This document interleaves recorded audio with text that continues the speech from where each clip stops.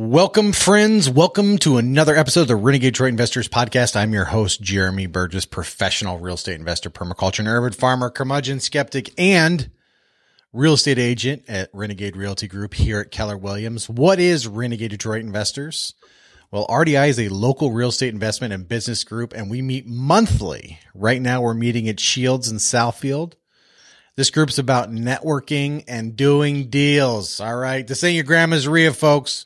No guru bullshit, smell of stale coffee, Ben Gay, and or disappointment. You know exactly what I'm talking about. And RDI is also this podcast where we continue the real estate conversation as often as I can and hopefully more in the future. And if you're listening, or maybe you're listening online or your mobile device and you're ever interested in attending any of the local meetups, go to renegadedetroit.com, meetup.com/Renegade Detroit Investors, or facebook.com/Detroit Investment Club. All right. Legal disclaimer.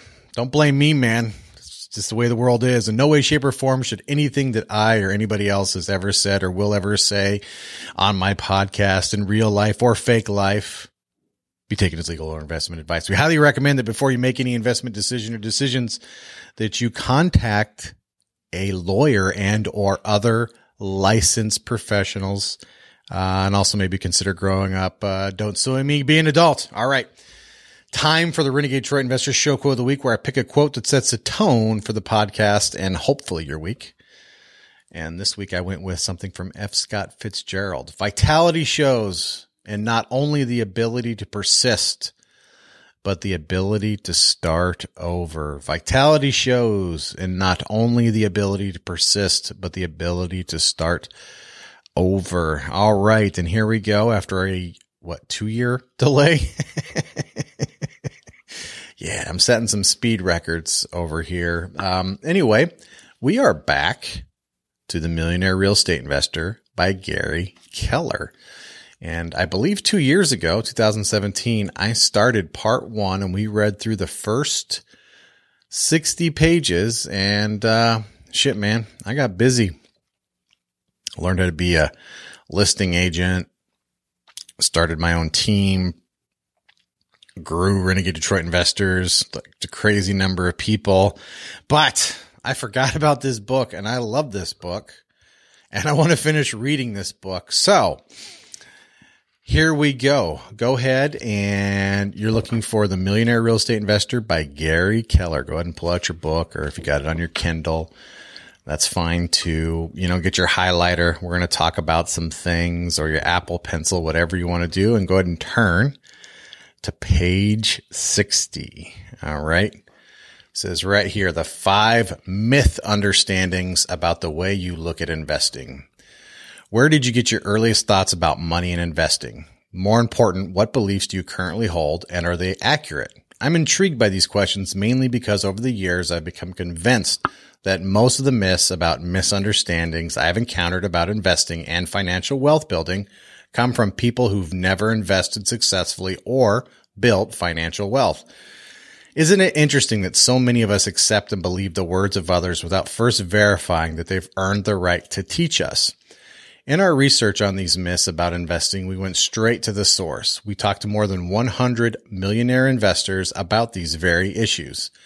What emerged were 5 common myth understandings about investing that can cause people to get off track. While these myths certainly apply to investing in real estate, they also transcend it and apply to investing as a whole. They can seep into any discussion about investing. They often are used as justifications for failure, and they are repeated widely in the form of cautionary tales. Investing is complicated, hard to understand, risky, inaccessible, requires perfect timing. They circulate quietly, are taken on faith, and for the most part go unnoticed, which is why we call them the Phantom 5. You know what I'm talking about, man, especially you come from like a poor background. Got to have money to make money. That kind of shit. Investing myth number 1. Investing is complicated. Truth. Investing is only as complicated as you make it. Here's the truth. Investing is complicated, but to be fair, almost anything taken as a whole can appear more complicated than it really is. Take your car. You don't have to be a mechanic or an engineer to drive it, right? Of course not. All you have to know are the basic rules of the road and how to drive. Investing is no different. The trick is to step back and identify the aspects that matter the most. In the end, I think you'll come to understand that the fundamental things you need to know and do to be successful are simpler than you might have imagined. It's like Warren Buffett says, you don't need to be a rocket scientist. Investing is not a game where a guy with a 160 IQ beats the guy with a 130 IQ. And out of the book, man, IQ has nothing to do with this business. I know there are people who are millionaires that I know who have very high IQs, and there are millionaires I know that absolutely do not have high IQs. And I might even say maybe even a little on the low IQ side. So yeah, this is not he's right. Being successful at investing has nothing to do with how quote unquote smart you are. Back to the book. Chris Hake, a millionaire real estate investor in Madison, Wisconsin, started out like most investors with books, audio cassettes, and seminars. He freely admits that there was more knowledge available than he could digest at once. But instead of being overwhelmed, he found a way to deal with the new information. I just treated it like a buffet line. You use what you can. The rest of it may not apply today. I think he is absolutely right. What I have come to understand about investing is that it is always progressive. It builds on itself step by step. Fractions look like nonsense to a child who's not yet learned about them in school. That's why good teachers start by teaching the basics and then build on them over time. On a practical basis, what I know is that you never need to know everything in order to do something. You just need to know the right thing to do at any given moment. Over time, given enough chances to study and experience something, you naturally and progressively will learn everything you need to know to do it well. That is how you become an expert. Real estate investing is no different. When you learn things in the correct order, your knowledge will come more easily and more quickly. One of the core goals of the Millionaire Real Estate Investor is to provide the fundamental knowledge you need to get in the game correctly and lay a foundation for success. Like anything else in life, real estate investing is only as hard or as complicated as you make it. As Forrest Gump might say, complicated is as complicated does. Great investing can be learned if you take it slowly. Start with the basics and follow proven models. You know what this also reminds me of too? I've run into a bunch of these people. The analysis paralysis, that was never my problem. I was more like, I thought about it and I acted way too rashly and quickly. Well, what they're talking about here is when you're talking about you don't need to know everything to start. Maybe you're one of those people that think you have to know everything to start. And if I just one more course and as soon as I get my PhD, you know what I'm talking about. That's a myth too. All right, back to the book. Investing myth 2. The best investments require knowledge most people don't have. Truth.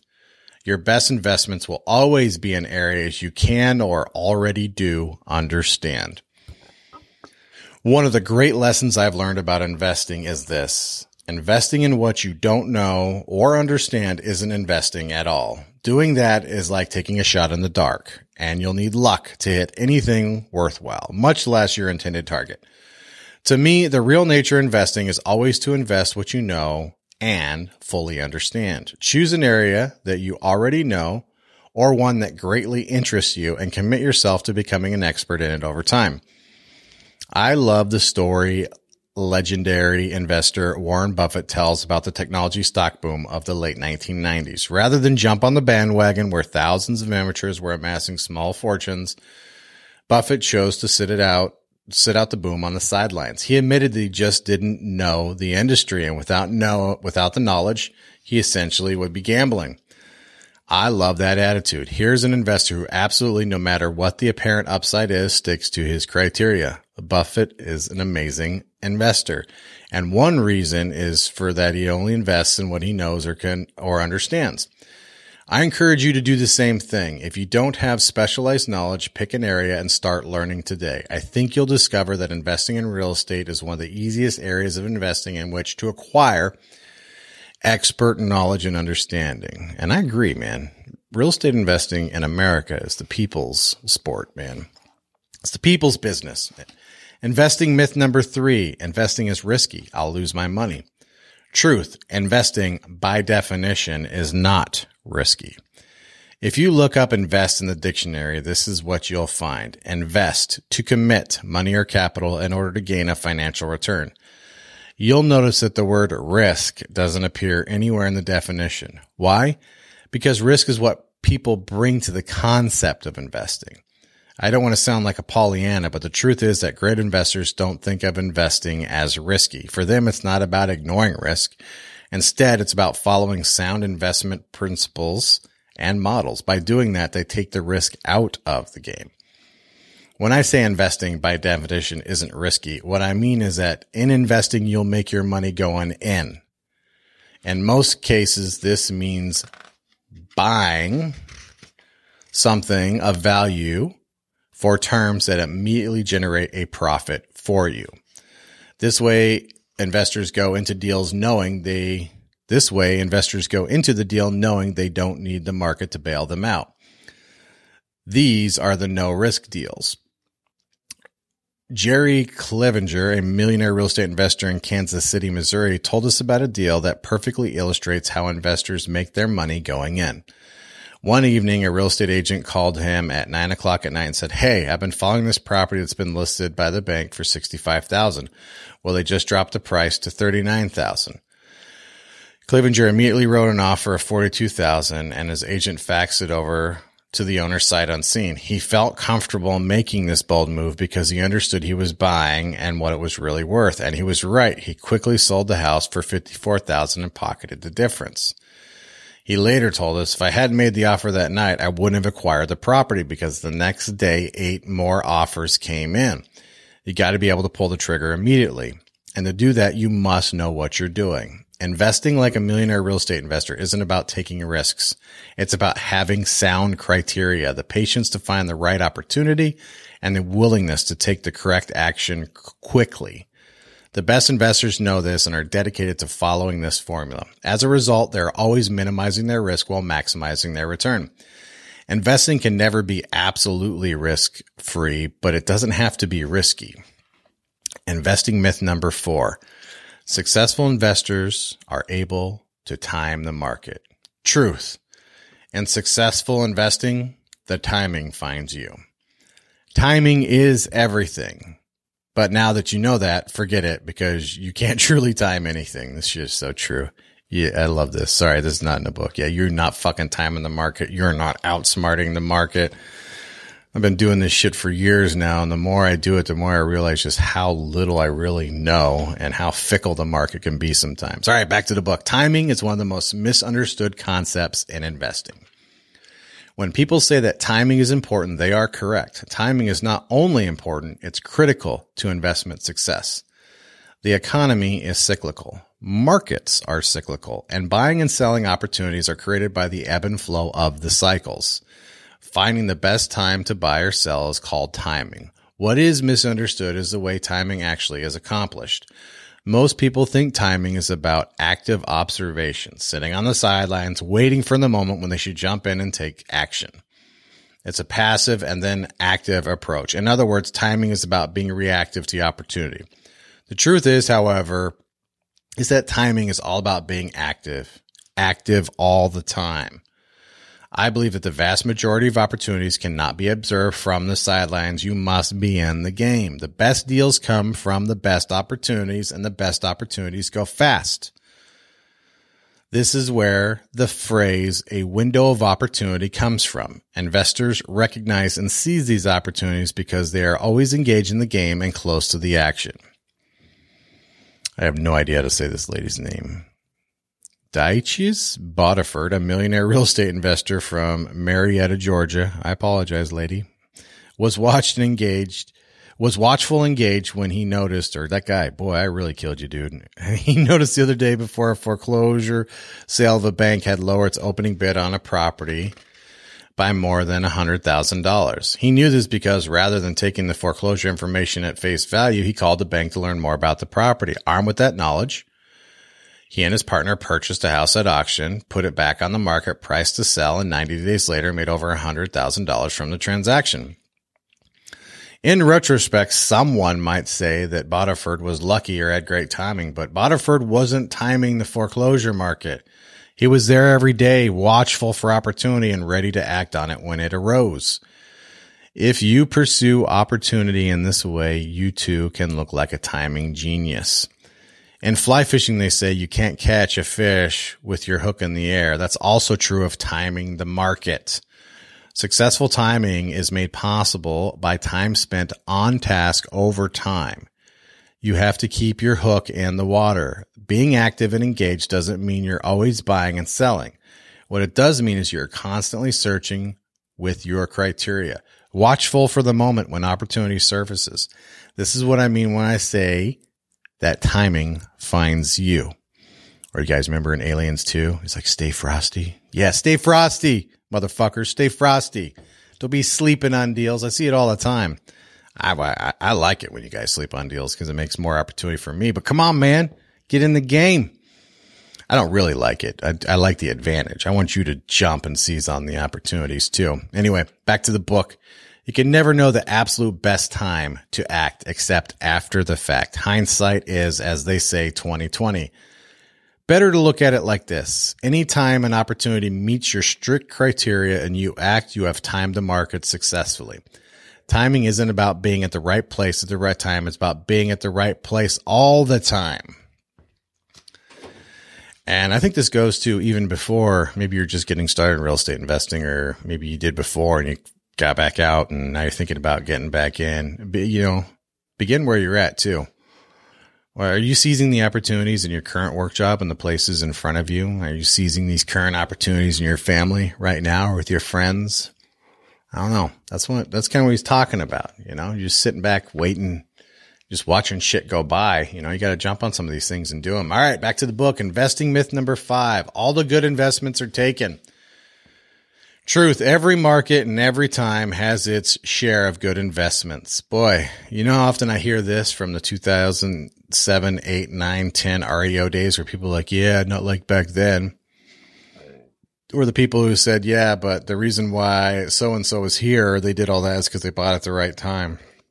Yeah, back to the book. Rest assured, all the good investments will be taken. The only question is by whom. As simple as it sounds, the truth is that those who take them are those who best understand the conditions that create them. By the way, this is the other and more subtle side of the timing issue. While the previously discussed myth was about timing the market, this myth addresses your timing as an investor. A lot of people say to me, okay, Gary, now that I've decided to become an investor, where are all the deals? It seems like a few opportunities I've been able to find are already taken. Like the people whining in the Metro Detroit Real Estate Investors Group. Yeah, anyway, back to the book. I understand what they're saying, and there are really two issues at work here. The idea that there aren't many deals and the idea that you're too late to get them. Here's what I know about market forces and how they create investment opportunities. There are two fundamental forces at work, economic ones and personal ones. And they are always present, always at work, and always influencing the marketplace.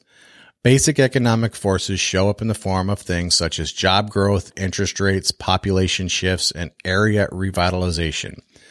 These are the things most people think of when they think of the forces that create investment opportunities.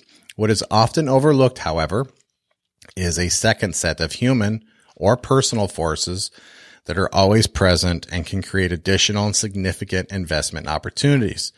Some arise from positive circumstances such as a relocation, marriage, and family growth. Others arise from negative conditions such as divorce, death, and debt. In my experience, those who declare that all the good deals are taken are almost always overlooking the second set of human forces and the unique opportunities they create. When I get in arguments with people about what the future is going to be, one of my main arguments is almost always humans will still be humans. Remember that, techies. Back to the book.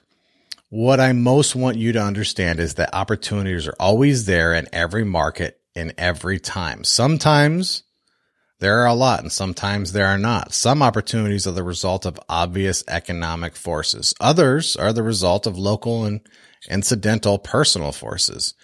And you're never too late. Because personal forces are always at work, these opportunities are constantly being created. While yesterday's deals have indeed been taken, tomorrow's deals have not, nor are they destined to go automatically to someone else. But in time, they will be taken by someone, and I want you to realize that someone could be you. It's really a game of hide and seek, and if you choose, you're now it and must seek. The opportunities are gone only for those who assume they are. You're too late only if you believe you're too late. The law of momentum compounding your success. In closing, let me encourage you to believe that everything big starts small. When most people consider investing for the first time, it is not uncommon for them to think it will take forever for my investment amount to anything. When they consider their first investment, most people find it difficult to justify the time, money, and effort for the returns they can see. It can seem like madness to look so hard for a rental property that may yield only a couple $100s a month. These short-term benefits just don't seem to balance out to short-term sacrifices. I strongly encourage you to step past the short-term thinking and look at the larger implications of small investments. What must be understood is there is a natural growth curve to momentum. Think of the ball rolling downhill that picks up mass and speed as it goes. It's what we commonly call the snowball effect. Although it may start out small or slow, it ends up growing quite big and fast. In the same way, money, once invested, has its own momentum, and the technical name for that is compounding. What starts small and grows slowly builds in size momentum over time.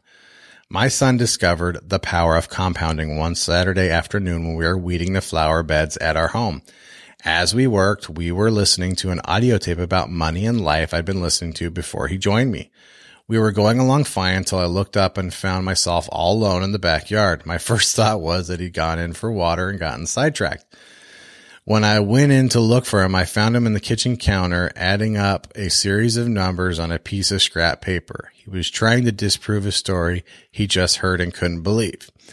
It was a classic story of the value of a penny doubled every day for 30 days that often is used to illustrate the idea of compound interest. In short, a worker is offered a reasonable daily wage for a month's work. Instead of taking the normal pay, the worker negotiates a compounding pay scale where his pay doubles every day but starts with just a penny. The employer quickly shakes on the agreement, thinking he's getting a great deal. Unfortunately for her, as the story later illustrates, the 30 days of doubled pay that began with a single penny ended up with a total invoice of $10.7 million. I walked John through the numbers and assured him the numbers told the truth. This led to a great discussion of money and rates of return. Any form of investing is about putting your money to work and letting it work for you over time.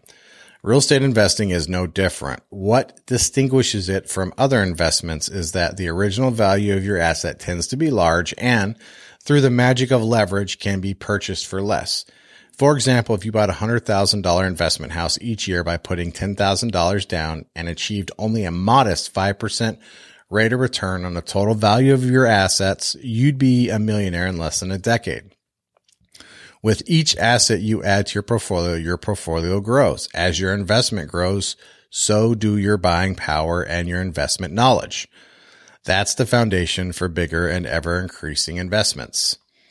No matter what your current station in life is, financial wealth is available to you. No matter how little money or knowledge you have in the beginning, a great ending is possible for you. The trick is to get started and then let the power of growth take you higher.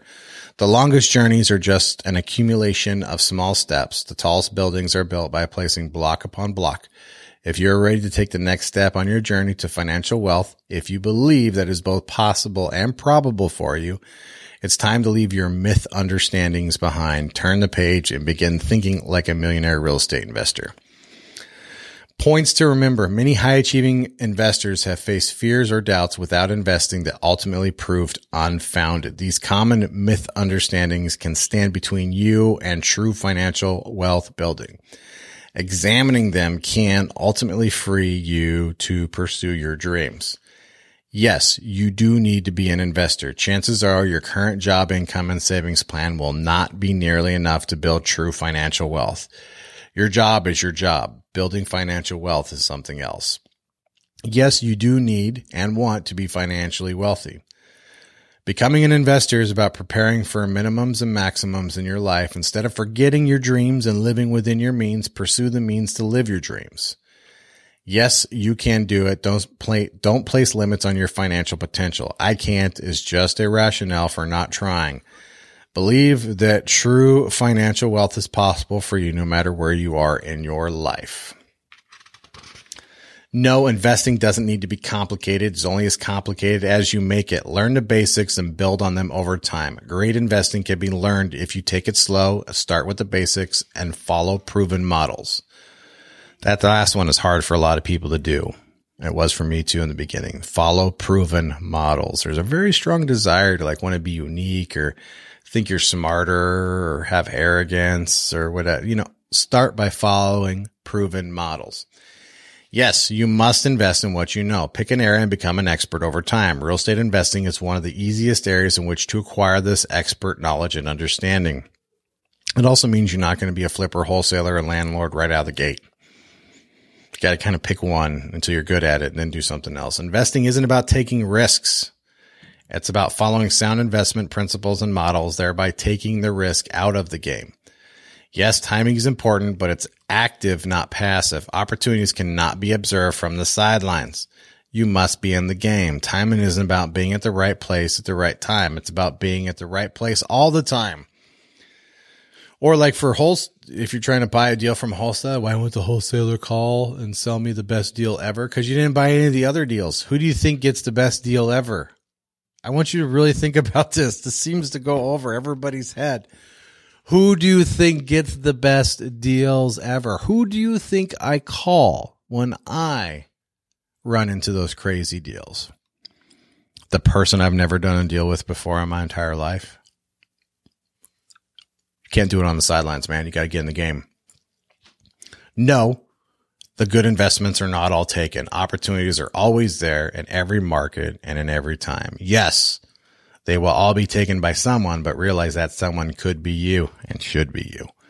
Step past short-term thinking. Small investments can have extraordinary implications over time, thanks to the power of compounding. All right, part 4, the 4 stages. Think a million. I have about concluded that wealth is a state of mind and that anyone can acquire a wealthy state of mind by thinking rich thoughts. Andrew Young. The spiritual journey of wealth building. It's my belief that the pursuit of money is actually a spiritual journey. That's a statement most people wouldn't agree with. In fact, they might even argue against it, yet I know it's true. Would it surprise you to learn that the Bible has over 2,000 references to money, property, and wealth? That is more than twice the number of references to faith and prayer combined. In fact, money shows up as a prominent theme in every major religious text. No matter what your personal faith is, spirituality and money are always connected. It seems that God cares about how you think about money and wealth, and that makes perfect sense to me. Money, what you do to acquire it, how you hold on to it, and what you do with it reflects your innermost values. What you may not realize is that every time you open your wallet, endorse a check, or sign a credit card receipt, you're making a statement about your spiritual values. In other words, money spent is a personal testament. The receipt's absolute proof of your priorities. Money in and of itself is neither good nor bad. It simply has the power to reflect and reveal. And whether money reveals you to be honest or dishonest, generous or greedy, it is you, not the money, who inherently own these values. And if you're not religious like me, sometimes this stuff can be difficult to read like this. But if you just pivot and think of it from a philosophical point of view, right? And how would you do that? What they're talking about is actions, right? Belief is what you do. Do you really believe in something if you don't act like it, right? So what he's talking about here is you're spending your money, or you investing your money, or where you put your money. Your money is a manifestation of your previous work and savings and actions, and then what you're doing with it. That action is belief. So it is a vote. so to speak. So that's what I think he means by spiritual. At least that's how I interpret it. If you're one of those people like me, I have a little hard time with that. Anyway, back to the book. I've come to think of money as being about having choices. Typically, the more money you have, the more positive choices you have. The two go hand in hand. The spiritual journey of financial wealth builders begins when they understand that their choices define their lives, that having more positive choices is a good thing, and that pursuing more positive choices is an enlightened pursuit. The millionaire investors we interviewed understood this and have taken care to square their financial goals with their spiritual values. While most set out on the path to financial security and prosperity, they all came to understand that the way they earned their money mattered, and that mutually beneficial deals, a reputation for honesty and fair dealing, were essential to the fulfilling pursuit of their financial goals. The further they progressed, the more generous they tended to be with their time, money, and financial wisdom. They talked about the satisfaction they received not only from successful deals, but also from saving people from foreclosure, putting people in affordable homes, and turning downtrodden properties and even neighborhoods into places where anyone would want to live. They also relate how the success of their personal investing had created income and opportunity for their colleagues and partners. To sum it up, they had no hang-ups about money or wealth. They were experiencing the power of money and realizing all the good it could do. Over the years, I have come to understand that money is good for the good it can do. I encourage you to adopt that viewpoint as well, that money is good for the good it can do for you and for others. Financial wealth building is also about personal growth. Along the way, you'll discover that you have to acquire new skills and greater wisdom to keep moving forward. The simple truth is that if you don't grow personally with the growth of your fortunes, you're unlikely to enjoy them for long. In the end, you can achieve a financial place of security and abundance that I call true financial wealth, where you have accumulated assets that deliver the passive income necessary to achieve your personal mission in life without having to work. To put it another way, you have financial wealth when you're finally free to stop working for a living and start living for your work, your life's work. In the following pages, we take a deeper look at some of the ways millionaire real estate investors think about money, their motivation for seeking financial wealth, and their understanding of how it's attained. If you can tap into their mindset and grasp the fundamental principles of how to build, hold, and employ wealth, you'll have achieved the first major goal of this book, Thinking Like a Millionaire Real Estate Investor. The 7 ways millionaire real estate investors think. Thinking is thinking. It takes just as much time and energy to think small as it does to think big. The only difference lies in the results you get. Most people don't truly realize this, and as a result, don't consciously choose the way they think.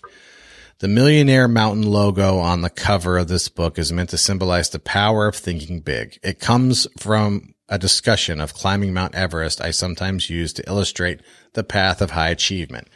Going after big, audacious goals. People who set out to test the slopes of Mount Everest don't do so on a whim. It's a big goal and it requires big thinking. They study, plan, think strategically. Months, even years of preparation are involved because there's a lot at stake. One major misstep can result in falling short of the summit or even in disaster. There's just as much at stake in your financial life, and becoming financially wealthy represents an Everest of sorts in the world of money. The journey is big and can be long, sometimes trying, and often extremely difficult, but it is always worthwhile, always. The best way to prepare for a climb to the highest altitude is first to acquire the right mindset and attitude. It's even been said that your attitude determines your altitude. That's why a substantial section of this book is dedicated to the way you think.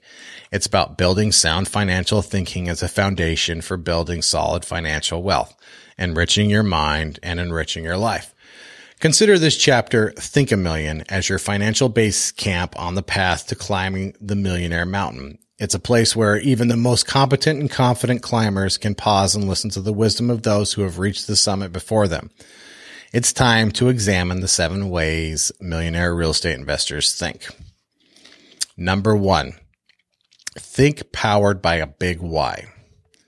Number 2, think big goals, big models, big habits.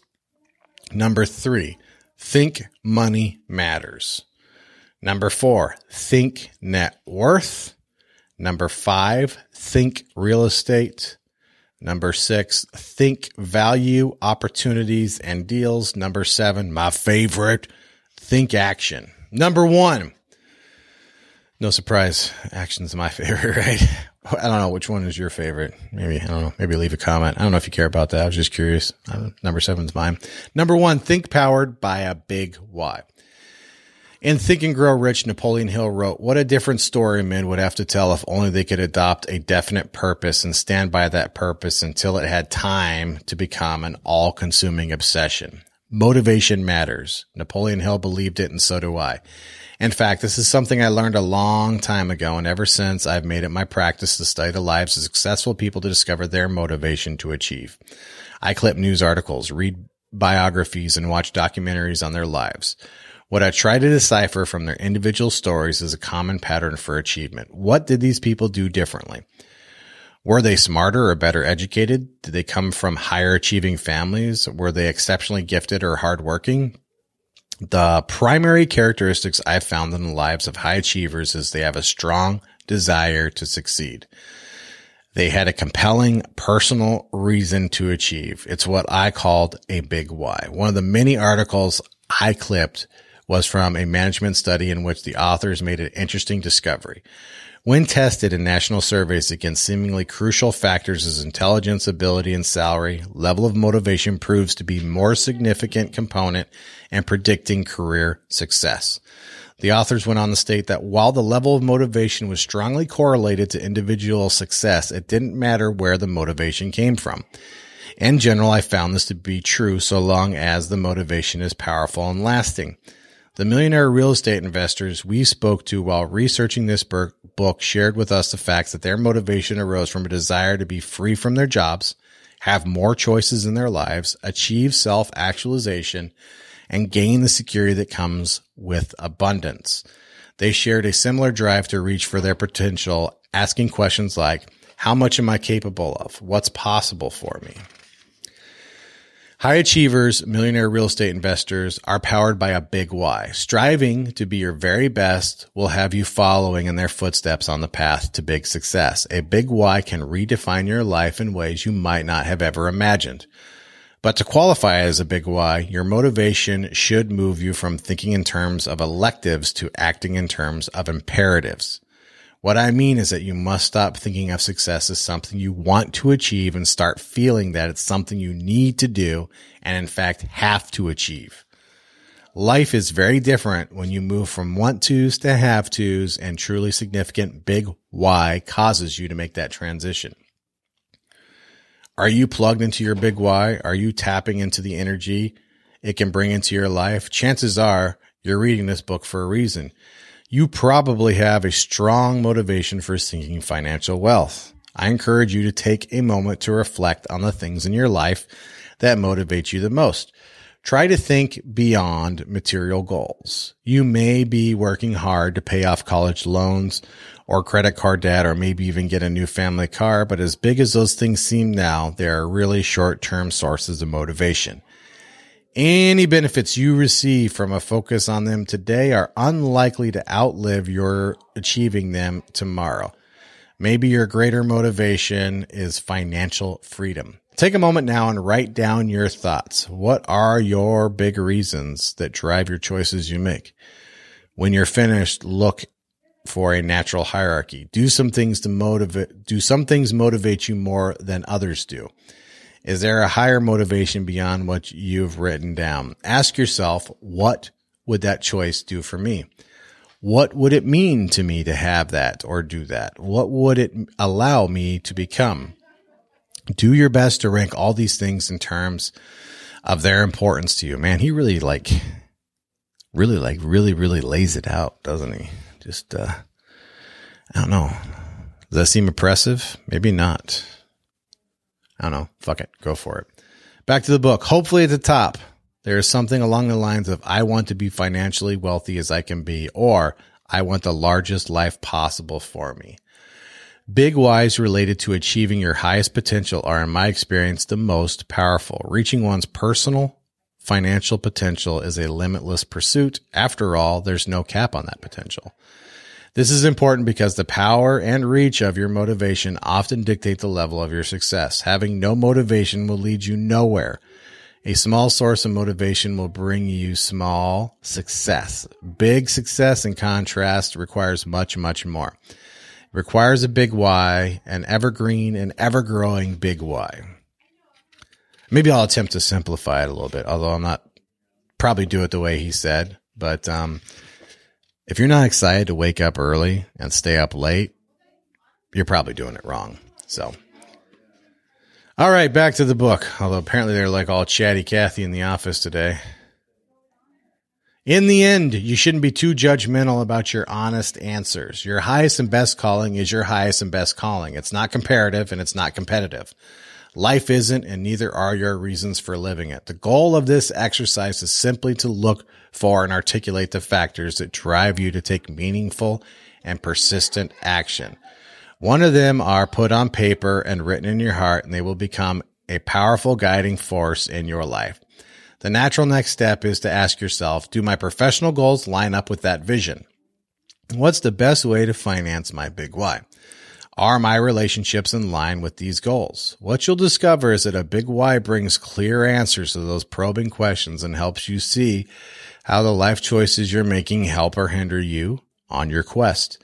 Possibly the most tangible gift of a big why is that it requires and enables you to prioritize your needs as well as your choices and actions that will fulfill them. Simply put, when you say yes to one thing, you're clearly saying no to anything that works against it. If your big why is to seek the limitless opportunities that come with financial wealth, you soon may realize that some of your current spending decisions are working against your long-term financial aspirations. Keeping your focus on the big prize is a great way to avoid missteps and distractions. It's like the Olympic athlete who tapes a picture of a previous gold medal winner to her bathroom mirror to remind her why she is rising before dawn to train for hours while her friends are still in bed. All great achievements are the results of sustained focus over time. All of them. A big why brings incredible power and enormous stamina to your financial focus. And big financial success requires that. Number 2, think big goals, think big models, and big habits. Life is too big to think small. If you want to lead a big life, your thinking has to lead the way. I can't tell you how many times in the course of our research we heard the refrain, I wish I'd started sooner, bought more, and sold less. Even our millionaire real estate investors realized that as big as their thinking had been, they could have thought even bigger. They understood that the size of their financial lives had been determined by the size of their thinking. I believe in thinking big, but I also know that's not enough. Without big goals, big models, and big habits, big thinking may be wishful thinking, and by itself, wishful thinking isn't that useful. There's only one small difference between living a great life in your head and living a great life in reality, and that small difference makes all the difference. People who lead great lives allow their big thinking to direct them to action. And countless big thinkers have lived before us. Trails have been blazed and paths cleared. Twigs have been broken and breadcrumbs dropped. Clues have been left and X marks the spot. The big models and big habits they discover on the path to their big goals have been left for us to learn from. Not learning from their methods, reinventing the wheel, is a monumental waste of time. Life is too short to move slowly. It's been said that if you don't know where you're going, any path will get you there. Interestingly, the opposite is equally true. If you know where you're going, there is a best path for getting there. The gift of discovering your big why is knowing your ultimate destination and being driven to reach it. However, the challenge of big why lies in finding the best path to get there. For the millionaire real estate investor, finding that path is about two things: establishing big goals and acquiring big models. Big goals force you to restate your big why in specific and measurable terms, and big models represent the proven systems and activities that will get you to those big goals. If your big why is to achieve financial independence, you'll have to take the abstract concept and quantify it. Then, faced with a specific financial goal related to your big why, the question becomes, how do I achieve that? The answer is found in proven big models.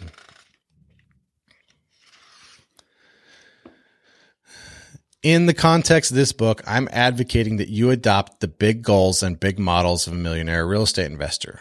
There are some subtle but powerful lessons in the chart above. If you follow the arrows and go through the different levels of achievement, it appears that the various levels are just milestones on the way to the models and habits of millionaires.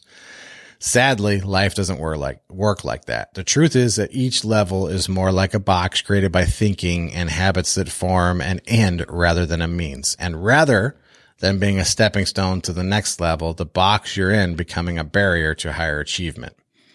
You have hit dead end before you realize it, and unwittingly so. That's the danger of limited thinking and the box your habits will create. And the figure they're talking about is on page 84, and across the top it says big goals and big models build big habits. And it's a square. And inside there's other squares inside the square. And net worth is on the y-axis. Time is on the x-axis. All right. So you got net worth going up and down, time going straight across, right? And then big models and big habits would be on the positive side, right? So heading up. And bad models and bad habits is on the negative side going down. All right. Hopefully it's easier if you're looking at the book, but just think net worth, we want positive net worth. So we want to go up. And the longer time, the higher it goes up, and the better and bigger your habits, the more it goes up. And then the worse and poorer your habits, the more it goes down. It's just a simple chart. I hope anyway. Back to the book. Specifically, if you follow the models and actions that lead you to $5,000 in net worth, they are not likely to allow you to go beyond that goal to, say, $175,000. The things you would do to get to the higher level would be very different. In a sense, by following the 5,000 model, you have created for yourself a low ceiling, or at least a box with a very tight lid. It's the difference between long-term and short-term thinking. While most people would say they want a great life, they rarely plan beyond the current year. As a result, they choose a financial model that fits only their short-term goals, and that financial short-sightedness can be devastating to their long-term dreams. Interestingly, those numbers aren't random. The 2001 survey of consumer finances by the Federal Reserve documented that people who rent have a net worth of less than $5,000, while the typical homeowner has a net worth of a little less than $175,000.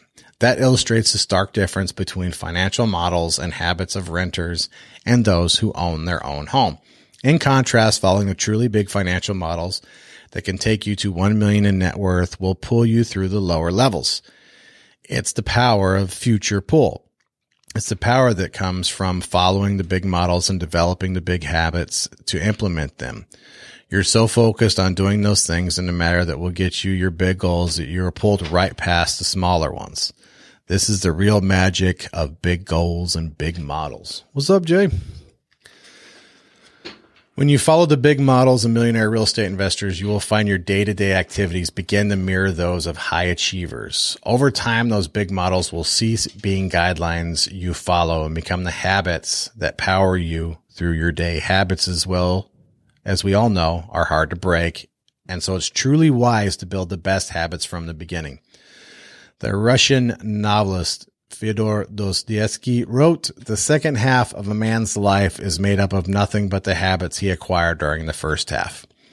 The models in this book are about acquiring big financial wealth habits for your life.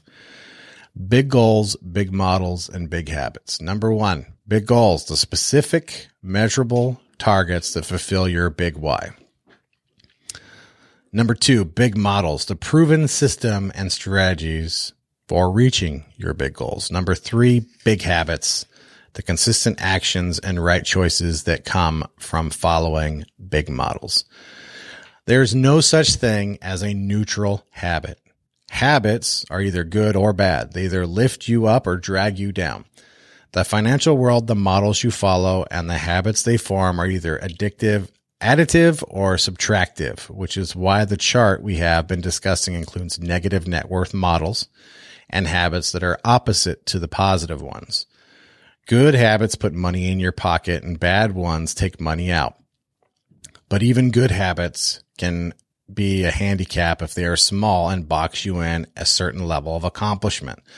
Those who take the incremental approach and start with small habits will find that the real challenge lies not in adopting new goals and models, but rather in breaking their old habits and forming bigger and better new ones. Think big goals and big models from the start. The big habits you will have to build will serve you at every level of financial achievement along your journey. Not only will they guide you toward the most appropriate actions to achieve your goals, they tend to protect you from the mistakes people with lesser goals, models, and habits make. Would you rather make a millionaire mistake or a rookie mistake? There's a big difference, and in the real estate investing, a costly mistake in the beginning can knock you completely out of the game. Big goals, big models, big habits do more than just direct you. They also protect you. In addition to guiding you to do the right thing, they keep you from doing the wrong thing. Millionaire real estate investors have big goals. They seek out big models to attain them, and over time, they enjoy the gift of big habits to drive them toward their financial destiny. And when this is all powered by a big why, there's little that can hold them back. I guess I can maybe succinctly say too, what got you here won't always get you there. All right. Number 3, think money matters.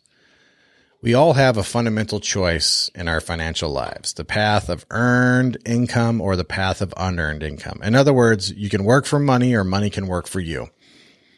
On one path, you get paid only for what you do. On the other, you get paid no matter what you do. One path is well-worn and the other is largely undiscovered. Somehow, some way, the concept of building financial wealth, the path less traveled, has fallen through the cracks of our collective consciousness. As important as money is in our daily lives and as powerful as the concept of financial wealth building is, most people have not taken their financial education seriously. Millionaire real estate investors, however, are different. For them, money matters. What is almost universally considered an elective is for them a prerequisite course for life. By choice, they're students of the financial wealth building game. At a certain point, these investors grasp that understanding money paid dividends in their lives, big dividends. As soon as they made that connection, the pursuit of the knowledge of money, its history, its rules, and its disciplines become a primary focus for them. They sought mentors, read books, listened to tapes, and attended seminars. Now you would say podcasts. They set out to get a superb home school education in financial matters and received the equivalent of a master's degree in money. Wendy Patton. Hey, we know you. Hey, Wendy. A millionaire real estate investor from Detroit, Michigan, got her start when her mom gave her a set of real estate investment tapes. Later, a $39 course on lease options formed the basis of the investment strategy she successfully used for 15 years. Now she collects them. I bought every course I could find. I have at least $50,000 worth in my library. The goal of this book is to get you on a positive, life-changing path to passive income as quickly as possible. At the end of the path is a place called financial wealth where you have enough money working for you that you no longer have to work for money. But that kind of passive income doesn't happen by accident. You first have to get educated and then make investing a priority in your life. That education begins with the money matrix. The money matrix. Most people are in the dark about money. They live from paycheck to paycheck in a twilight world with only the dim candle of conventional financing thinking to light the way. As a result, they have a kind of financial short-sightedness that prevents them from distinguishing between good and bad financial decisions. It's time to throw some light on the subject and illuminate the way wealthy people think about money. The most powerful model for understanding the use of money and building of financial wealth is the money matrix.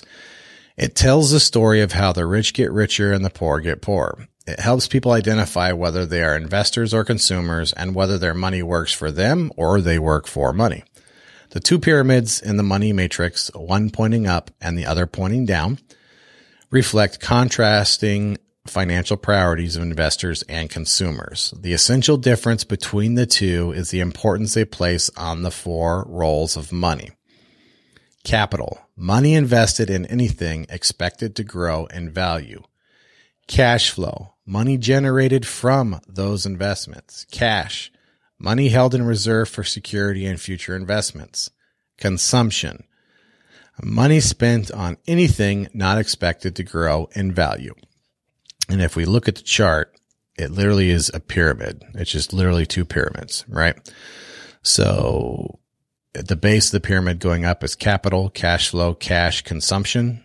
So the base is built upon capital. The next base is cash flow. After that, cash. And at the very top, he gets to consume, right? The other pyramid is the reverse, and it's negative. The base is consumption, then cash flow, then capital, right? Investors build their financial lives on capital while consumers build theirs on consumption. It's a little like the old Sunday school song about building your house on the rock instead of sinking sand. Investors understand that your first financial priority has a cascading effect on your financial life. In other words, what you do with your money in the beginning will dictate what you're able to do in the end. It's about your financial priorities, what you actually do when you receive money. While investors see money as an opportunity to invest, consumers see money primarily as an opportunity to spend. As a result, while investors are generating money from their investments, consumers are at best saving money for security. Later, while investors are setting aside more money for future investments, consumers are trying to wring some return out of their modest savings. Finally, while investors are free to spend all that's left, consumers are struggling to invest the little that is left. When you invest in capital first, an amazing thing happens. Slowly but surely, your money starts to work for you. Amazingly, your money is now making you even more money. And each year, as you invest more of your income in capital, the cash flow it creates grows in significance. Suddenly, you find that you're well along the financial wealth building path of passive income, figure 6 on the page. And an ever-increasing percentage of your income is being earned by your money, not by you. The game millionaire real estate investors play is to see how much unearned income they can generate from their investments. In the end, it all comes down to a person's ability to prioritize investing over spending, to value capital more than consumption.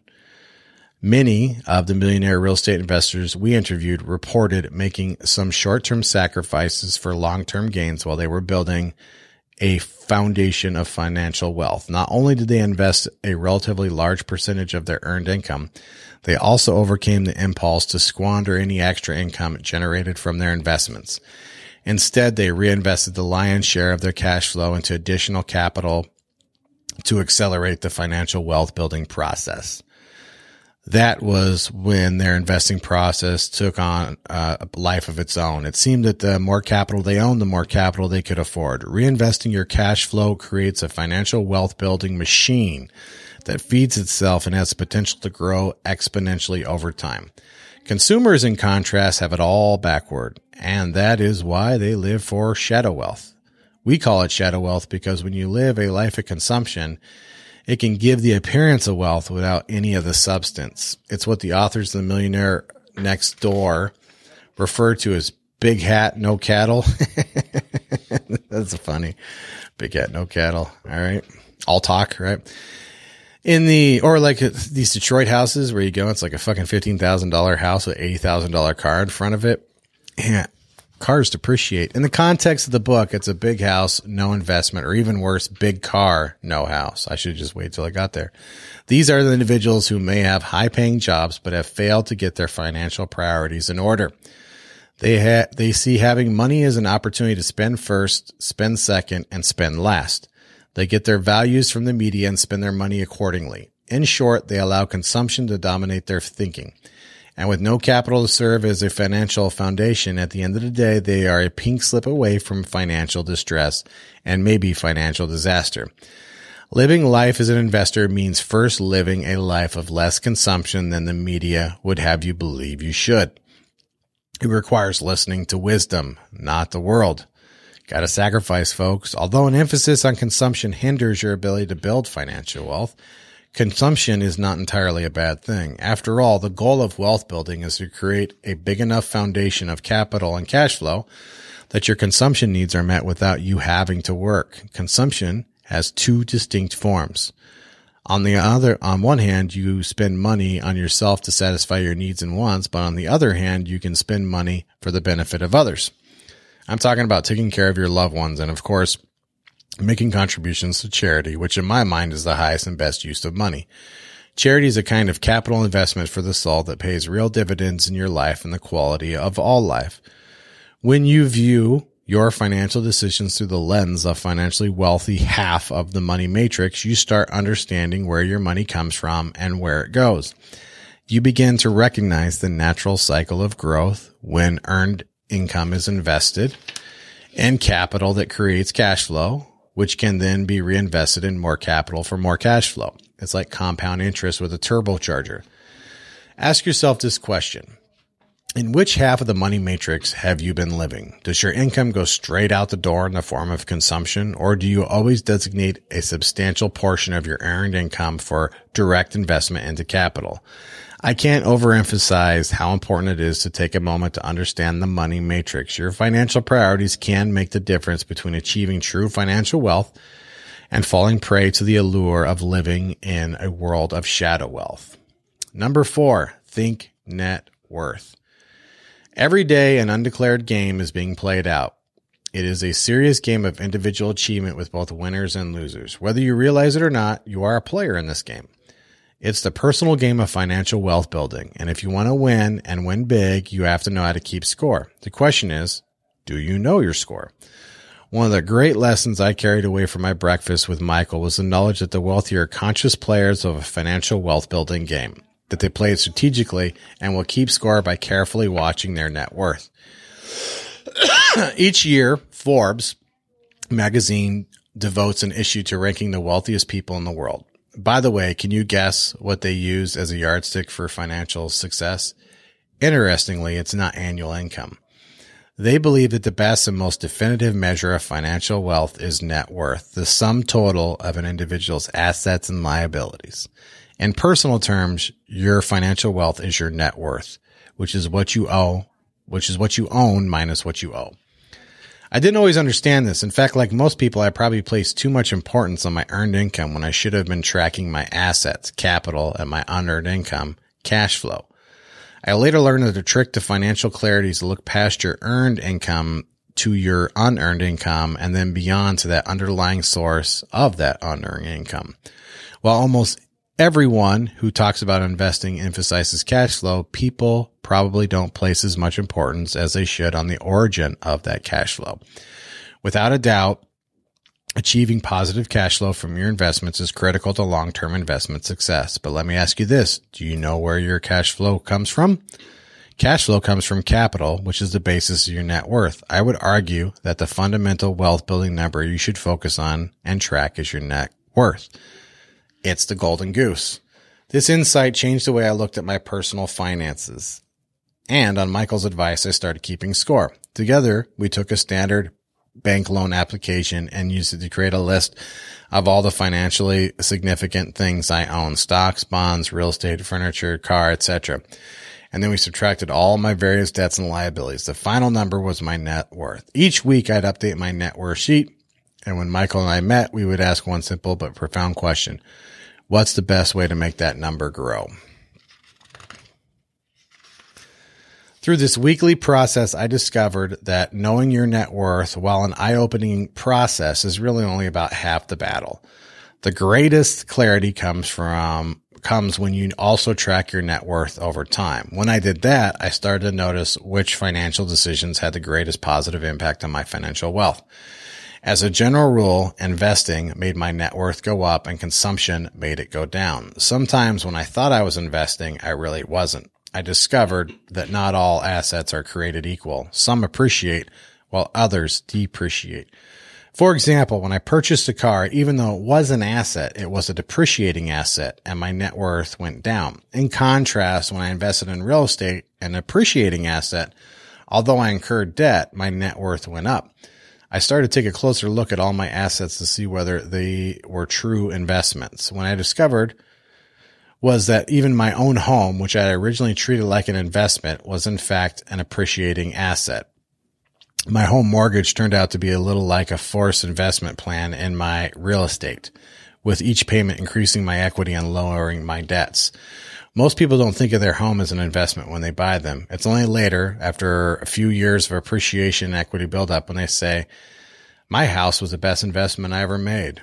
I would make the case that owning a home might be the most important accidental asset most individuals ever acquire. In fact, the data collected by the Federal Reserve in the last 4 surveys of consumer finance reports certainly supports that argument. The millionaire real estate investors we interviewed made thinking net worth a habit. They also grasped the effect home ownership has on net worth and were compelled to ask the following questions. How much faster would my net worth grow if I owned more real estate? How fast would it grow if someone else paid down the mortgage? What if the rent they paid more than covered the property's expenses and generated positive cash flow? And answering those big questions about their wealth, they started down the path becoming a committed real estate investors they are today. They began to live in a world of intentional investments, not just accidental assets. What became clear to them and is clear to me is that once you begin to think net worth, it's only natural to think real estate. Number 5, think real estate. Your government wants you to think real estate. Actually, the government not only wants you to think real estate, it wants you to own it. In fact, it needs you to do that. The point was driven home for me during a taxi cab ride in Florida. The driver was from Chile, where when he heard I was in real estate, he told me a remarkable story about how the Chilean government had launched a housing program in the 1970s to revitalize the economy. The idea was to make housing affordable to more middle income and lower income buyers, which would allow them to build equity. The program was based on the well-documented effects of housing affordability and ownership in the American economy. Home ownership and the resulting expenses of maintaining a home, fixing it, and furnishing it are widely considered the largest and most important category of spending in the United States. That's not all. Home ownership also helps launch small businesses by allowing would-be entrepreneurs to borrow against the equity in their homes. My cabbie was articulating the economics of property ownership in a way that very few people do. I enjoyed the conversation and hated to see it end. When I got home, I looked it up and discovered the story didn't end there. As it turns out, the housing reforms in Chile were so effective that Ecuador implemented a similar program in the 1990s. In a white paper on the subject, the economist Hernando de Soto observed, the critical difference between successful capitalist societies and those that are not is their ability to create wealth with private property, especially land and housing. It's a fact. Historically and globally, free market societies foster and protect real estate ownership because it can underpin a society's ability to build financial wealth and prosperity. That is why millionaire real estate investors think real estate for building their personal financial wealth and prosperity. Our research and experience show that no other investment has had the consistent and powerful an effect on the average person's net worth as real estate ownership. In fact, as real estate historian Dana Lee Thomas revealed, the oldest fortunes in America have come from the land. Unlike Europe, where most of the valuable acreage has been held and passed down by nobility for centuries, American real estate has been open to virtually anybody with the daring and ingenuity to possess it. With that powerful insight in mind, let's take a moment to run through some of the many advantages of investing in real estate that led millionaire real estate investors to refer to real estate as their most able investment. For starters, real estate is remarkably accessible to investors. Not only is it easy to understand and easy to find, more significantly, it's easy to finance. In addition to a wide variety of conventional and government-supported mortgage loan programs, there are many sources of private and owner financing. In the end, there are real estate financing options for every type of property and almost every type of buyer. Low income to no income, poor credit to no credit, little to nothing down, you name it. There are typically no insurmountable financial barriers to entry. The biggest reason for this is that real estate provides significant insurable collateral for any mortgage, no matter who the lender is, institutional or individual. When loans are secured by real estate, lenders feel, well, secure.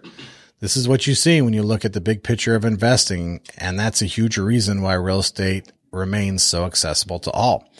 The second thing that makes real estate an able investment is that it's appreciable. It increases in value over time. This is due to two primary factors. First, General inflation drives up the replacement cost of housing, construction materials, and labor, and therefore the value of real estate. Second, there is the influence of supply and demand. As the population increases, so does the demand for housing. This makes sense, as research shows, in the modern era of real estate consistently has increased in value at a rate of about 6.1% a year, outpacing inflation by an average of 33% a year. Trammell Crow, one of the most successful real estate investors ever, once famously declared, "The way to wealth is debt." What he was bluntly describing is the third area that makes real estate an able investment. Real estate is leverageable. The 6.1% appreciation rate mentioned earlier may not seem like a lot, but that figure is actually a little deceiving. It doesn't take into account the fact that practically no one pays all cash for a home or a real estate investment. In reality, almost everyone finances most, if not all, the price through a mortgage. As a result, people get the benefit of the appreciation on the full value of the property while only having to invest a relatively small portion of the purchase price. For example, a person may have put down only $30,000 on a $150,000 house. If that property had appreciated 6.1% to $159,150, the $9,150 gain should be weighed against the $30,000 investment, not the $150,000 price. A gain of $9,150 on $30,000 translates into a 30.5% interest rate return on investment. Because real estate is leverageable, millionaire real estate investors know they can achieve rates of return not commonly seen with other investment vehicles. When we talked about real estate with the noted economist Harry S. Dent Jr., this is what he had to say. The most important thing about home ownership is that it's leveraged. When you look at your net investment and the return on that, homes can certainly compete with the stock market. In 1936, Harry Helmsley, one of the country's largest landlords, bought his first property for $1,000 down and a $100,000 mortgage.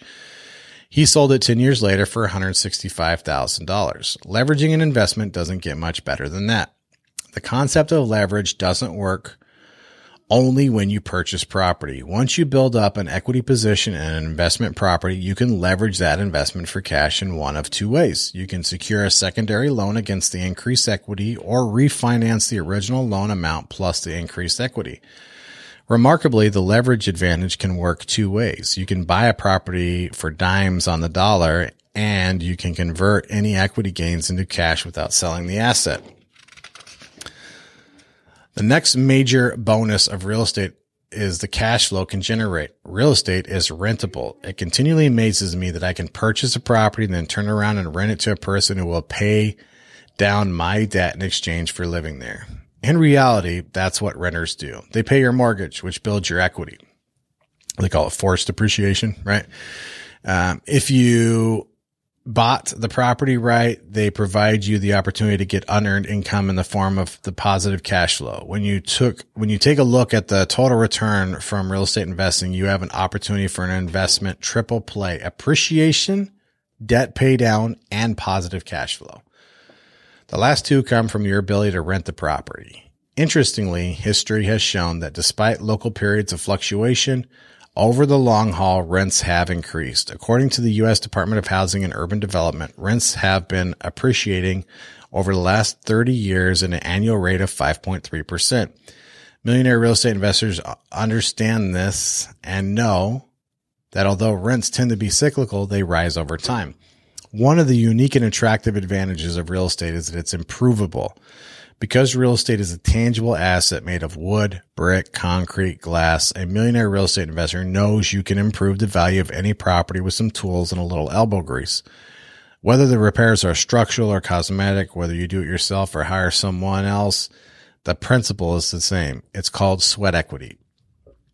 You also can increase the value of the property in a more subtle way by changing its zoning or use. Converting vacant lots into parking lots and converting apartments into condos are a couple common examples of adding value through creativity. Actually, this is another form of sweat equity. It's just more mental than muscular. This is what the millionaire real estate investors love about real estate. They can use their hands and use their minds. Their investing can even take on the aspects of the game in which each property they attempt to discover its hidden value. When they find that hidden value, they buy the property, improve it, and reap the financial reward. In the end, real estate offers investors a unique opportunity to affect their investments directly. This is an area where personal time and energy can really pay off. If you ever needed proof that the government wants you to own real estate, look no further than many tax benefits government has given to it. The three that stand out the most is that it's deductible, depreciable, and deferrable. Millionaire real estate investors are well aware of these tax advantages and take advantage of them all. You could say that they see real estate in 3D. The first D, deductible, reflects the fact that tax laws allow various deductions for the normal expenses incurred in owning real estate, such as property upkeep, maintenance improvement, and even the interest paid on the mortgage. Millionaire real estate investors use these deductions to offset their investment income and in some cases their personal income, thus reducing their overall taxes. The most important of these deductions comes from the second D, depreciable. What's interesting is not only does tax law allow you to depreciate your investment, it requires it. Simply put, things are presumed to wear out and lose value over time. The government expects you to account for that wear and tear, whether it's actually happening or not, by claiming an annual decline in the value of the building, its contents, and any improvements. Millionaire real estate investors love this tax break because it allows them to reduce their taxable income through depreciation, even when a property is increasing in value through appreciation. The third D is deferrable. Tax law allows you to use IRAs, 1031 tax exchanges to buy and sell investment real estate while deferring the tax hit to more advantageous times. IRA funds can be invested in real estate as long as any profits from the rental income or property sales remain in the IRA. Those profits are tax deferred. The 1031 tax exchange gives you a choice at the moment of the sale either to realize the gain and pay taxes on it or reinvest the gain in another property and defer the taxes. And when you choose to reinvest, the transaction is treated as if you simply exchanged equity in one property for equity in another. The government has established these tax-deferring vehicles as a way for investors to reinvest real estate profits without having to pay the taxes until later. Millionaire real estate investors believe that taxes deferred until tomorrow are always better than taxes paid today. As a result, they make use of these programs to preserve their profits as they go, giving them more to reinvest and accelerating the growth of their real estate portfolios. U.S. Appeals Court Judge Learned Hand once observed, there are two systems of taxation in our country, one for the informed and one for the uninformed. I agree. When it comes to taxes, there are two kinds of people, consumers and investors. One group avoids planning for taxes and the other plans for avoiding taxes. One sees doing their taxes as a painful chore that costs them money, and the other views their tax work as necessary task that saves them money. Consumers think of tax refunds as found money they didn't have. Investors see tax refunds as evidence of money they overpaid. When you connect tax work to the money you save versus the money you pay, thinking about and working on your taxes cease being so painful. It's still work, and it doesn't have to be your work. Accountants will do it for you because they're the only ones who think tax work is fun. In the end, the 3 Ds, deductible, depreciable, deferrable, are about reducing your taxable income. No investment does that better than real estate, which offers unprecedented tax advantages both while you own it and when you sell it. Millionaire real estate investors also count on the fact that real estate is quite stable. It's slow to rise and slow to fall. It doesn't surprise you, and better yet, it doesn't shock you. Nicholas Racinas, director of Harvard University's Joint Center for Housing Studies, noted, from 1975 to 1998, only 14 of the country's largest metro area experienced price declines of 5% or more over a 3-year period. Unless you overpaid walking in, if you're prepared to live through the cycle, you're probably not going to lose money over the long haul. In other words, the real estate market is predictable for anybody who's paying attention. You can see it coming, and you can see it going. Statistically, economists rate the volatility of an investment through a measure called the standard deviation, which in this case is the percentage of an investment's value will go up or down on an average given year. From 1973 to 2003, the standard deviation for real estate was 4%. In other words, real estate values have fluctuated up or down by only about 4% each year. On the graph, real estate values look like a series of gently rolling hills. In contrast, over the same period of time, the stock market had a standard deviation of 16.8%, which looks more like a jagged electrocardiogram printout. The facts speak for themselves. Real estate is more stable. But let's be clear. This is not a discussion about rates of return. It's about day-to-day risk. Figure 16 on the facing page, which illustrates the differences in various investment portfolio mixes, drives this point home. You can see that when real estate is included in the mix, the standard deviation, the volatility and risk is minimized. This happens because of the remarkable stability of real estate prices.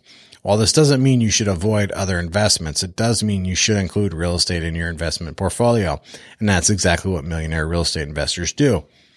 The last thing that makes real estate an able investment is that it's livable. It is quite literally the only investment vehicle that you could put a roof over your head. The point is included not for the sake of cuteness, but to make a point that many millionaire real estate investors made to us. The home you live in can also be an investment the second you start thinking of it as one. The trick is to start seeing your home for everything it can be. It's more than just shelter. It's a foundational piece of your financial wealth building program. That's the way I look at it when I bought my first property. I was in my early 20s and needed a roommate to afford it. Later, I moved a tenant in, bought a second home, and moved my roommate with me. This is a great formula for me and one I could repeat. I was buying shelter and an investment, and because I understood the real estate game, I got both houses for no money down. Many of our millionaire investors shared with us the fact that they also began their investment careers by moving into a home, fixing it up, and then renting it out as they moved into the second home. They took care of a life necessity by launching an investment career. It was a strategy they could use at any time and as often as they wanted. Here's the bottom line. This can happen only with real estate. Combine all these reasons, you'll understand why we believe real estate is a most able investment. Note that this discussion is not intended to disparage other investment options. While I created a lot of wealth through real estate, I've also made great amount of money investing in business ownership as well as traditional stocks and bonds. I am an investor. I use all these vehicles, but just like the millionaire real estate investors we interviewed, I appreciate the unique advantages of real estate. The challenge you may face is that these many advantages of real estate may be overlooked by traditional investment advisors. For example, to my knowledge, there is not a single popular financial magazine or business paper with a regular column dedicated to active ownership of investment real estate.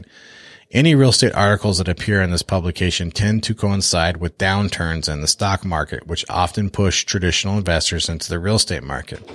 I don't fault these magazines. They are, after all, businesses, and as such, they write for the investment markets that attract the most advertising dollars.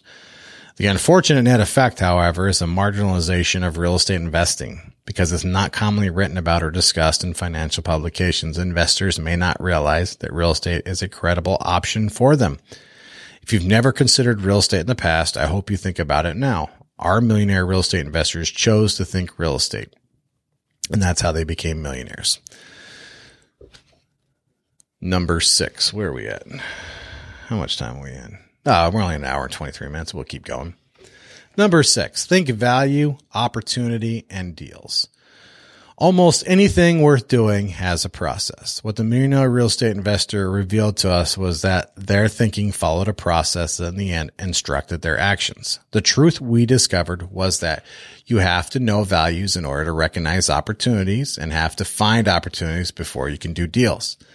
That makes sense because you don't just go out and do deals. You can't really make a deal until you found an opportunity, and you can't really know if it's an opportunity until you understand value. It's that simple.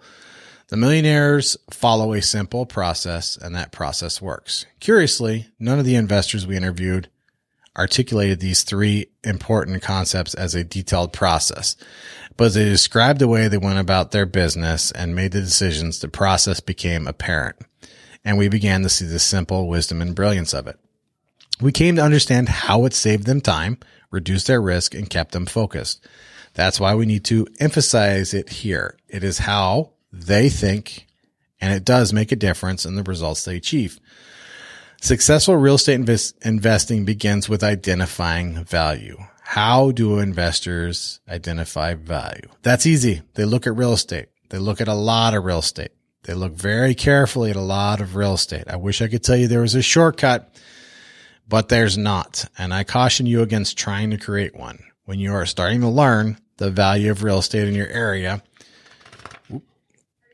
you will need to look at a lot of real estate. I can't even tell you how many fucking comps I've run. Thousands of comps. And I still don't know everything I need to know, but probably never will. Back to the book. As you carefully begin to get a sense of what people are asking and what people are willing to pay, you gain a sense of market value. What's worth what? This applies to both sales price and rental rates. These are the two big variables in the value equation.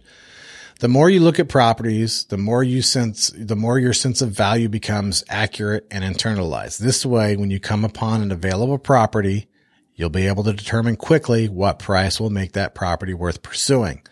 This is where opportunity shows up. Every opportunity is not necessarily a deal. What turns an opportunity into a deal is that the property meets your criteria and the seller is willing to meet your terms.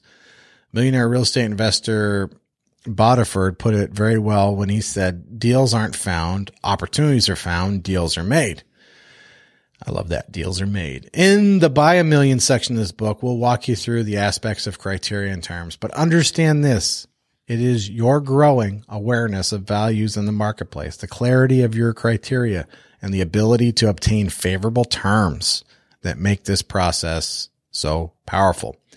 The underlying key to your thinking is that you know there is a process that works. Know value, find opportunities, make deals. Know value, find opportunities, make deals. You could do this right now at your work. Maybe you want to get a raise at your work. You can just, something I did at Safeway was take over the commercial bread. So where all the bread comes in, you got to do all the ordering. Safeway did all their own ordering, and nobody would take responsibility for it. We wasted a lot of bread. I took responsibility for it, made some opportunities, and got myself a raise. All right. Number 7, think action. My favorite. No more fucking sitting on the sidelines. Get in the game, bro.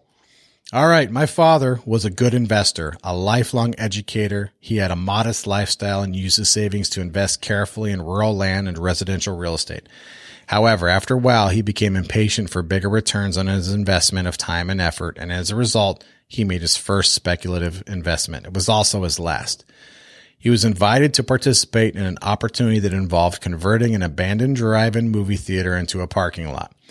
The outcome hinged on the city adopting the site for its park and ride program, but soon after the purchase, the deal went sour. The city opted for an alternative site, and the property continued to yield negative cash flow with no end in sight. Because my dad didn't have deep pockets, he couldn't hold on. In the end, his partners released him from his obligations, but he lost his entire investment. To his credit, he told me the whole story and didn't sugarcoat it. His early real estate investments paid my and my sister's way through private college, but this one bad deal knocked him out of the real estate investment game for life. It's a hard lesson all would-be investors should learn. Impatience, or worse, confusion, can lead you down a path from which you may not be able to recover. I would also say pretending to know shit you don't know. I did that. I see you guys arguing in the Metro Detroit Real Estate Investors group, fucking pretending to know a bunch of dumb shit you don't know. So sure, you know how I know? Because I did it too. Jesus, we're all human. Back to the book. When it comes to making money, I think most people don't realize that they are impatient and confused. What they're confused about is what it really means to be an investor. As a result, they may never take action, or if they do, they take the kind of confused action that can lead to financial disaster. Millionaire real estate investors are not confused. They understand that investing requires action. More important, they also understand that successful investing requires the right action. That's what we mean when we say millionaire. That's what we mean when we say that millionaire real estate investors think action. In the course of our research, We talked to hundreds of would-be investors. Some were moving toward their goals and others were still learning the game. It became clear that those who had become the most successful had at some point made a crucial decision. They decided to take action. They said to themselves, I know enough to know I'm heading in the right direction. I need to get started and then keep learning as I go. Those investors understood that investing in real estate is without a doubt a game of acquired knowledge and, more important, a game of knowledge required over time. They also knew that no reading list and no seminar schedule could equip them for the task. Some things are learned and refined through doing. You learn more by doing. At least I do. If you take a step back and look at this from a distance, you'll see that there are 4 basic ways people approach investing. Most are observers. Some are speculators. Others are collectors, and a few are investors. Observers love the idea of investing, but out of fear, buy nothing. Speculators love the action. In their impatience, may buy anything. Collectors love ownership and, for self-gratification, buy something. Investors love opportunity and, in their wisdom, buy the right thing. Observers can have all the mental qualities of a great investor, but without action, they end up witnessing success instead of experiencing it.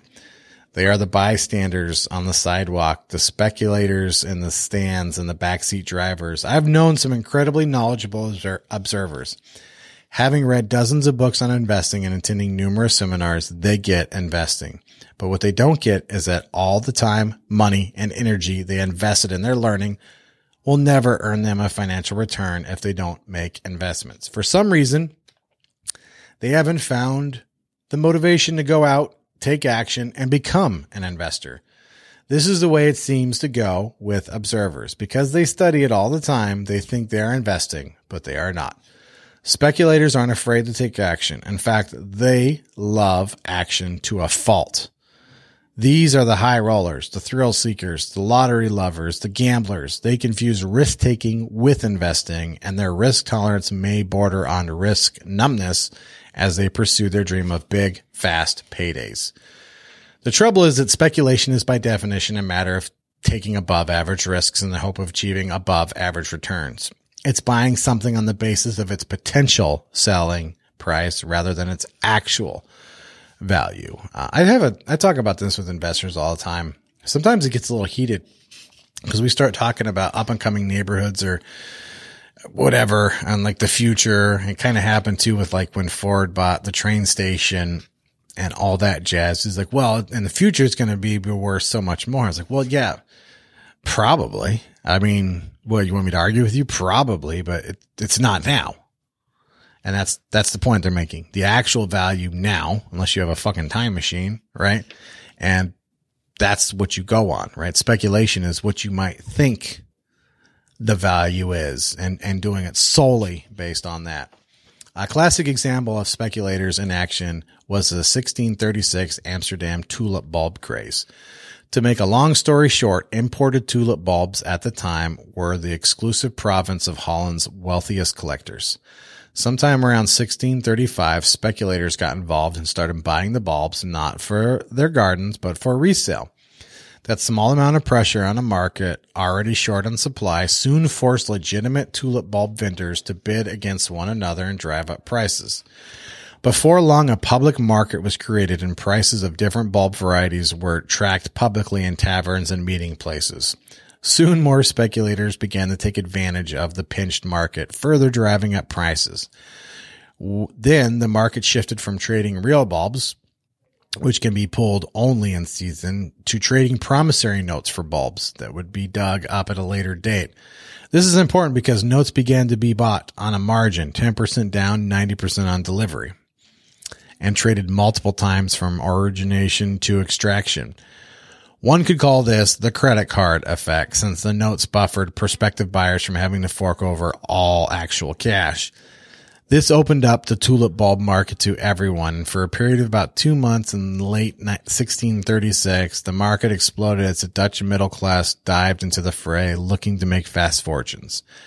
Ordinary people mortgaged farms and homes to buy single bulbs worth as much as a year's income. But as quickly as the rush for riches began, it ended. Frustrated merchants threw up their hands and stopped buying the overpriced bulbs. A full-on panic ensued, and in a matter of days, bulb prices plummeted 90%.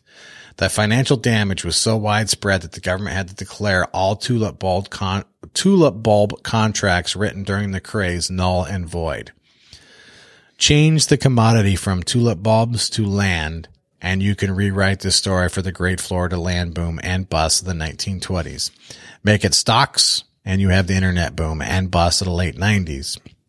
I think we could say real estate boom too, right? This book was written before the 2008 crash, but we could insert that one in here, right? The story is played out time and time again in markets where prospects for quick and apparent endless appreciation have encountered speculators to put down real money for products and artificially inflated values they have no desire or ability to hold for the long term. This is the way it seems to go with speculators. Because they might make money, they think they are investing, but they're not. Collectors make up a third broad group we have identified. You don't have to have books of stamps and a drawer of fabulous art on your wall to be a collector. A collector is simply someone who buys things on the basis of their emotional value rather than their investment value. It's emotional value first and investment value second, if at all. Think Beanie Babies. Collectors buy for love, status, aesthetic gratification, and pleasure. As a result, any financial aspects of the deal become an afterthought. This is the way it seems to go with collectors because their collections may go up in value. They think they are investing, but they're not. Investors are a breed apart. Unlike observers, they take action. Unlike speculators, they minimize risk. Unlike collectors, they buy on the basis of the current investment value. Investors are defined by their expectations for financial gain in the process they follow to minimize financial risk. They make it their practice to study and know market value, and they go out to find assets priced below that value. They don't count on appreciation to bail them out. They make their money going in. Like a bargain hunter, they find as much joy in the search for a bargain as the transaction itself. Because they think and act like investors, they tend to achieve excellent returns on those investments while exposing themselves to little or no risk. Investors follow a straight and narrow path. Straight in that they move from knowledge to action, and narrow in that they are minimizing risk and maximizing return. It's a way of thinking and a way of acting. This is true north and a financial wealth builder, the investor. So that you can understand what happens over time, this path widens a bit. With a certain amount of wealth, your options increase. One sees this with successful investors. And what we have here is, let me see if I can describe this. So we have a drawing. So think of the x-axis, right? So the horizontal, right? And the investor would be a straight up and down y-axis. Collectors and speculators would be like at a 45 degree heading out. So, and then the observer is basically at 0, right? Because they're not doing anything. And obviously the investor is the highest. Anyway, hope that helps. It's on page 117 if you want to take a look at it. So they may move a little to the left or right of the narrow investment path, but they've earned that right. They can afford to do a little speculating, to seek a greater return, and collect to store some wealth, but they never stray too far and never confuse speculating or collecting with investing. When Warren Buffett, having made his fortune, bought a corporate jet, he didn't try and hide the truth. He appropriately named it the indefensible. He could afford it. He bought it, but he couldn't justify it as an investment. May we all have the clarity of Warren Buffett. While I believe that everyone has the potential to become an investor, the truth is not everyone will. In my experience, you can walk up to anyone and ask, would you like to be wealthy? And I'm certain his or her answer will be yes. However, most people won't achieve it for the simple reason that they are wishful instead of willful in their thinking. This difference makes all the difference. While the wishful enjoy the idea of big financial success, the willful enjoy the actions that lead to real financial success. Some people have a life just in their head, and some people just have a great life. It all comes down to how you think and whether your thinking naturally leads you to take action. It's thinking for the sake of doing instead of thinking for thinking's sake. Don't just think about it. Go do some shit. Millionaire real estate investors are not the kind to get lost on the sidelines. They watch the game unfold, and as soon as they feel they understand what's going on, they dive in and play. They think action, they take action. Nina's rule: watch your posture. Nina's a good friend and personal trainer, shared with me the fact that one of the first things she works on with her clients is their posture. That surprised me because I would have thought the first thing she'd teach them would be exercises. When I asked her to explain, her answer was remarkably simple. Posture is exercise, and our posture in daily life, the way we sit at a desk or stand in line, has a big impact on our physical well-being than we can imagine. It is more important exercise for our health, she explained, than the crutches we do or the weight we press. Crunches we do. Sorry. The crunches we do. That makes more sense. While the best of us work on our muscles a little each day, our posture is at work 24 hours a day. Medical research supports her point of view. Posture has a measurable and profound impact on a person's health. The challenge is that posture is unconscious, a habit. Unless you're thinking about it actively, you aren't usually aware of whether you got your shoulders square and your back straight. If you just sat up straight in your chair after reading that last line, welcome to the club. Thus, Nina's first job is to ask her clients to start paying more attention to their posture, and in doing so, build stronger, healthier bodies. Since the habits, even physical ones, are the product of one's focus and thinking, one could say that an able body is a product of an able mind. Nina sold me on the principle, and I've come to think of it as Nina's rule. What's surprising is how applicable it is to your financial health. To reinstate Nina's rule in the context of personal wealth, your ability to build financial wealth is determined as much by your everyday financial posture as by your not everyday big financial decisions. I'm talking about the unconscious and seemingly inconsequential spending decisions you make on a daily basis. These little decisions set the stage for your big decisions. And they're habit forming. Most people don't make this connection. Warren Buffett put it best when he said, there is a tendency with a small decision to think you can do them for not very good reasons. The truth is that as an investor, all your financial decisions, big or small, should be for good reasons.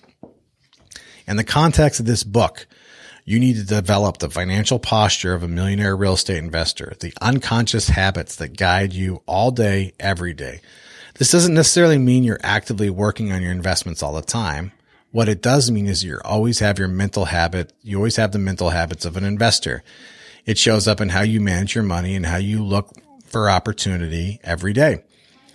Here's what I want you to begin to do. In the grocery store, at the gas station, basically anytime you find yourself with credit card in hand, I want you to do two things. First, say to yourself, I'm an investor, not a consumer. Is this the best use for my money? Am I using my money like an investor or like a consumer? When you find yourself comparing price and value, hunting for the best buy, and being willing to walk away if you don't find it, congratulations, you're beginning to think like an investor. You're a shopper, not a buyer. You're treating your small financial decisions the same way you treat your big ones. Nina's rule not only applies to your spending habits, it's also about building the mental habit of always being on the lookout for opportunities for investments. This is not just a once a month or once a week activity. It's an everyday posture. It's always being alert for investment opportunities and consistently letting others know that you are. It's about top of mind awareness. It's about everyday posture of an investor. Just as your physical posture leads to physical health, your financial posture will lead to financial health. Developing the 7 thinking habits of an investor, making them part of your everyday mindset, is foundational to building financial wealth. All right. Points to remember. The pursuit of money is a spiritual journey. Money reflects your innermost values and has value to reveal you. And if you have a problem with that, what you do is what you believe, right? Money is also about choices. The more you have, the more positive choices you have. True financial wealth is a place of security and abundance where you are finally free to stop working for a living and start living for your work, your life's work. Motivation matters. Discovering your big why enables you to prioritize your needs as well as the choices and actions that will fulfill them. It brings power and stamina to your financial focus. Thinking big is not enough. You need big goals, big models, big habits to drive you towards your big why and protect you along the way. For millionaire real estate investors, money matters. They take their financial education seriously and make investing a priority, and so should you. Understanding money will pay dividends in your life. Understanding the money matrix is imperative to your education.